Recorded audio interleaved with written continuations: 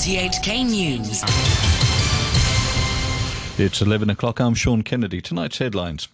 A top mainland official says Beijing will lead electoral reform in Hong Kong. Xiao Baolong also says key positions should only go to staunch patriots. And the chief executive and top officials get the first COVID-19 vaccines in the SAR. A top Beijing official has said the central government will spearhead electoral reform in Hong Kong to block anyone who acts against the interests of China and Hong Kong from taking up positions of authority. The head of the Hong Kong and Macau Affairs Office, Xiao Baolong, says only staunch patriots can be allowed in Hong Kong's executive, legislative and judicial branches of government. Vicky Wong reports. An article published on the website of the Hong Kong and Macau Affairs Office quotes Xiao Baolong as saying that Hong Kong's leadership, from the executive to the legislature and the judicial systems, must compose of staunch patriots. He's quoted as saying at a closed-door forum on One Country, Two Systems that the territory's electoral system must be reformed so that people who oppose China and disrupt Hong Kong cannot take up positions of authority. According to Xinhua news agency, the Beijing official said those who hysterically attack the central government, openly advocate Hong Kong independence, badmouth or spread pessimism about China and Hong Kong in the international community, or beg for foreign sanctions against China and Hong Kong are undoubtedly not patriots. He also said those who advocated mutual destruction in the 2019 anti-government protests are destroyers of Hong Kong's prosperity and stability and are absolutely not patriots. He reportedly said that the most pressing issue is to plug the legal loopholes so that the system not only respects the public's democratic rights and ensures that all elections are just, fair and open, but also safeguards the nation's sovereignty. Mr. Shah is quoted as saying the reform must be spearheaded by the central government, but that Beijing would definitely communicate with the SAR government and listen to the views of people from all walks of life in Hong Kong. Democratic Party Chairman Lo Kin-hei says he believes Beijing is likely to announce the decision to change the city's electoral system during the National People's Congress annual meetings in March. He says comments by the head of the Hong Kong and Macau Affairs Office are suggesting that such a revamp would target elections at all levels, making it more difficult for pro-democracy candidates to join future elections. We can feel that it is strengthening the criteria to be nominated as candidate in any form of the elections.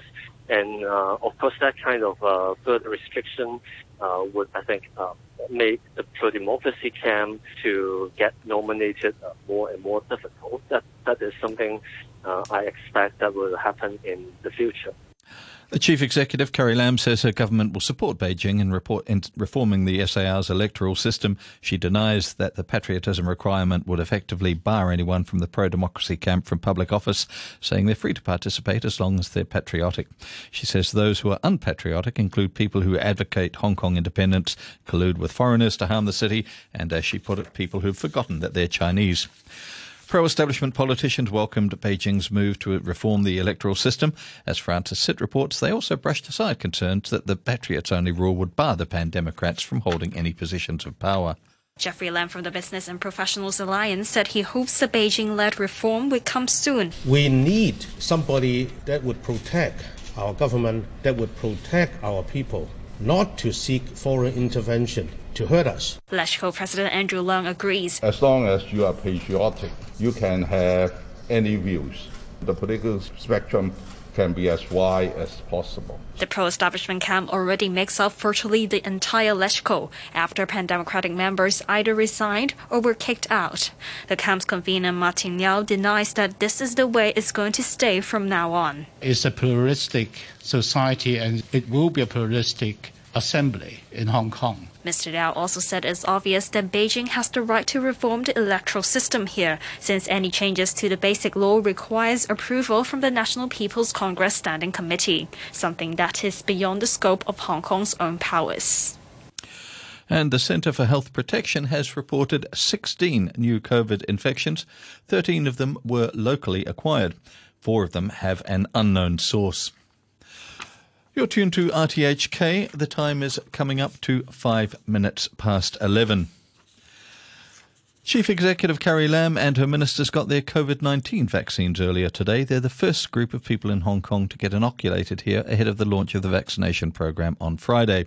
Natalie Ching reports. Carrie Lam, along with Justice Secretary Teresa Chang, Security Secretary John Lee, and most of the rest of her top team were given jabs at the Central Library. The press were invited to cover the process, which was broadcast live on television. Financial Secretary Paul Chan, Environmental Secretary Wong Kam Singh, and Commerce Secretary Edward Yao were not among those receiving the shots.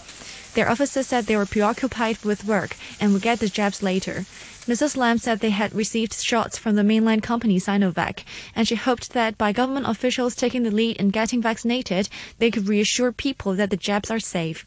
She said if people aren't confident about receiving the jabs because they have heard untrue comments, then the vaccination program will not achieve the intended result. I have to assure every Hong Kong citizen that the government is very serious about the safety, efficacy and quality of vaccines. We would only use vaccines which meet those high standards before we put it into the government vaccination program. The first million jabs from Sinovac arrived in Hong Kong last week, while jabs from Germany's BioNTech are expected to reach the territory by the end of the month.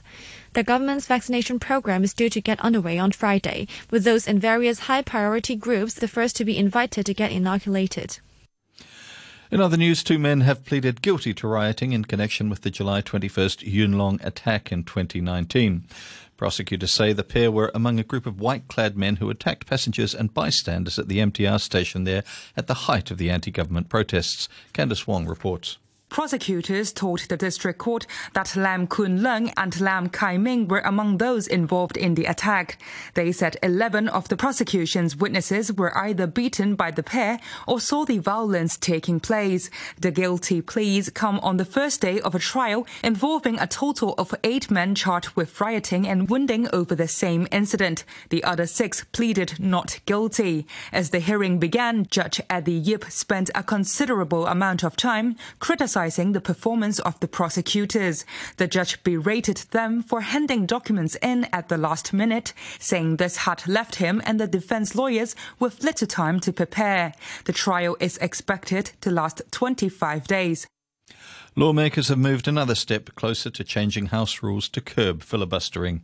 The Committee on Rules of Procedure has passed several motions targeting delaying tactics that were previously used by Pan-Democrats. They voted to cut the maximum talking time for each lawmaker for each round from 15 to as little as 3 minutes. And they said adjournment debates should be capped at 2 hours. The committee's chairman, Paul Tse, says the House committee can discuss the proposals this Friday, with the full council debating it as early as March 24th. As far as the debating time is concerned, obviously we're talking about different items of debating time, but essentially the overwhelming majority agree that there should be some kind of limit. On the one hand, the overall debating time of any particular issue or bill in the council, and on the other hand, the speaking time of individual members. So we're doing sort of amendments in both directions to ensure that we will have an effective, efficient, and yet cut down all the abuses. A University of Hong Kong microbiologist says the government relaxed some social distancing measures a bit too quickly. The administration, for its part, believes more time is needed to see how the virus situation is affected by the easing of curbs. Here's Violet Wong. Debate still rages about the government's move to ease social distancing measures last week.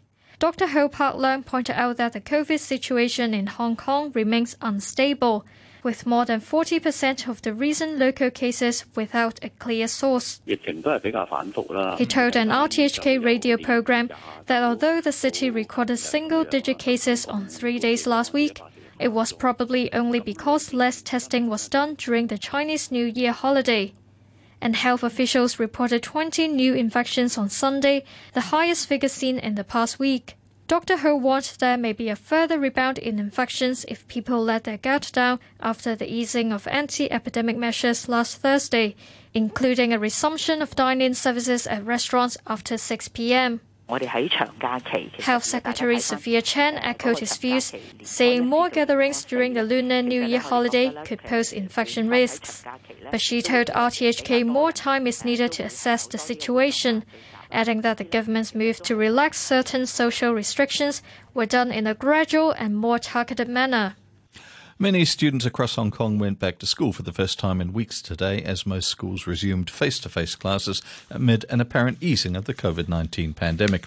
Priscilla Ng reports. This kindergarten student, wearing a surgical mask and a plastic face shield, was among a throng of students eager to resume classes at a Sao Mau Ping school, saying she misses her teacher and her classmates.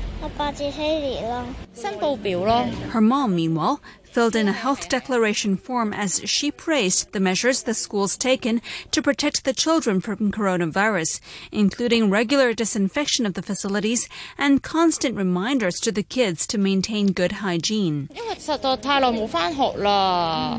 But she's worried that the many weeks of online classes will inevitably have affected her daughter's education, saying she's worried it'll be hard for the students to catch up. Coronavirus restrictions were eased today, with the Education Bureau allowing up to a third of students to attend classes in person at each school at any one time, while a full resumption will depend on whether schools are willing to get their staff tested once every 2 weeks. The administration is proposing a new recycling levy for businesses that manufacture or import plastic drinks bottles as part of its strategy to reduce the amount of waste in Hong Kong. It's also calling for rebates for people who return bottles for recycling and plans to set up more reverse vending machines where people can get money back by returning bottles. These proposals are part of a new 3-month public consultation that's just been launched.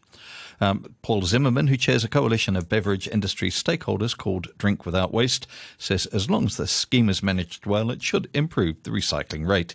The community has lost trust in the 3-color bin, so we have to regain the trust so to get these drop points to be well managed, to make sure that we have the right company come collect them, make sure that they ending up at the right recycling point. That is very important. Then we can already get a lot, at least 40% of the materials back. If we can add the 5 cents to make sure that the informal sector participates, then we can get another 30% back. And if on top of that, we're also going to get some return vending machines at some locations, then that will attract another audience. The first real-world results of Britain's vaccination programme indicate it's having a hugely beneficial attack on preventing serious illness. Here's the BBC's Naomi Grimley. In the 4th week after the first dose, a person's risk of being admitted to hospital appeared to be reduced by as much as 94% with the Oxford AstraZeneca jab and by 85% with the Pfizer jab. In the 80-plus age group, the researchers believe there was an 81% reduction in the numbers admitted to hospital. The team said the results were very, very impressive and suggested both vaccines were working spectacularly. But they're stressing that their data is preliminary, given that the vaccination programme was still in its first phase. Sports news, and we start with football. Manchester City remain 10 points clear at the top of the English Premier League after beating Arsenal 1-0. A rare header from Raheem Sterling helped City to their record 18th win in a row, and he says his team have no plan to stop there. Yeah, it's a terrific thing to have, but at the same time, this is finished now. And it's on to midweek in the Champions League and then again on the weekend. So that's our focus now, is once one game's finished, we look forward to the next one and try to get that result there. Manchester United overcame a sloppy first-half performance to beat Newcastle 3-1. It was only the second win in 6 league matches for the Red Devils. Their winger, Dan James, got on the score sheet for the 3rd straight game. I'm enjoying it, give my all every time I play the game, and so every time I play. The gaffer, every time I play, trusts me to go on the pitch and do that, and I think, a lot of stuff that I've worked on the training ground is coming off at the minute, and I've just got to keep capitalising on that.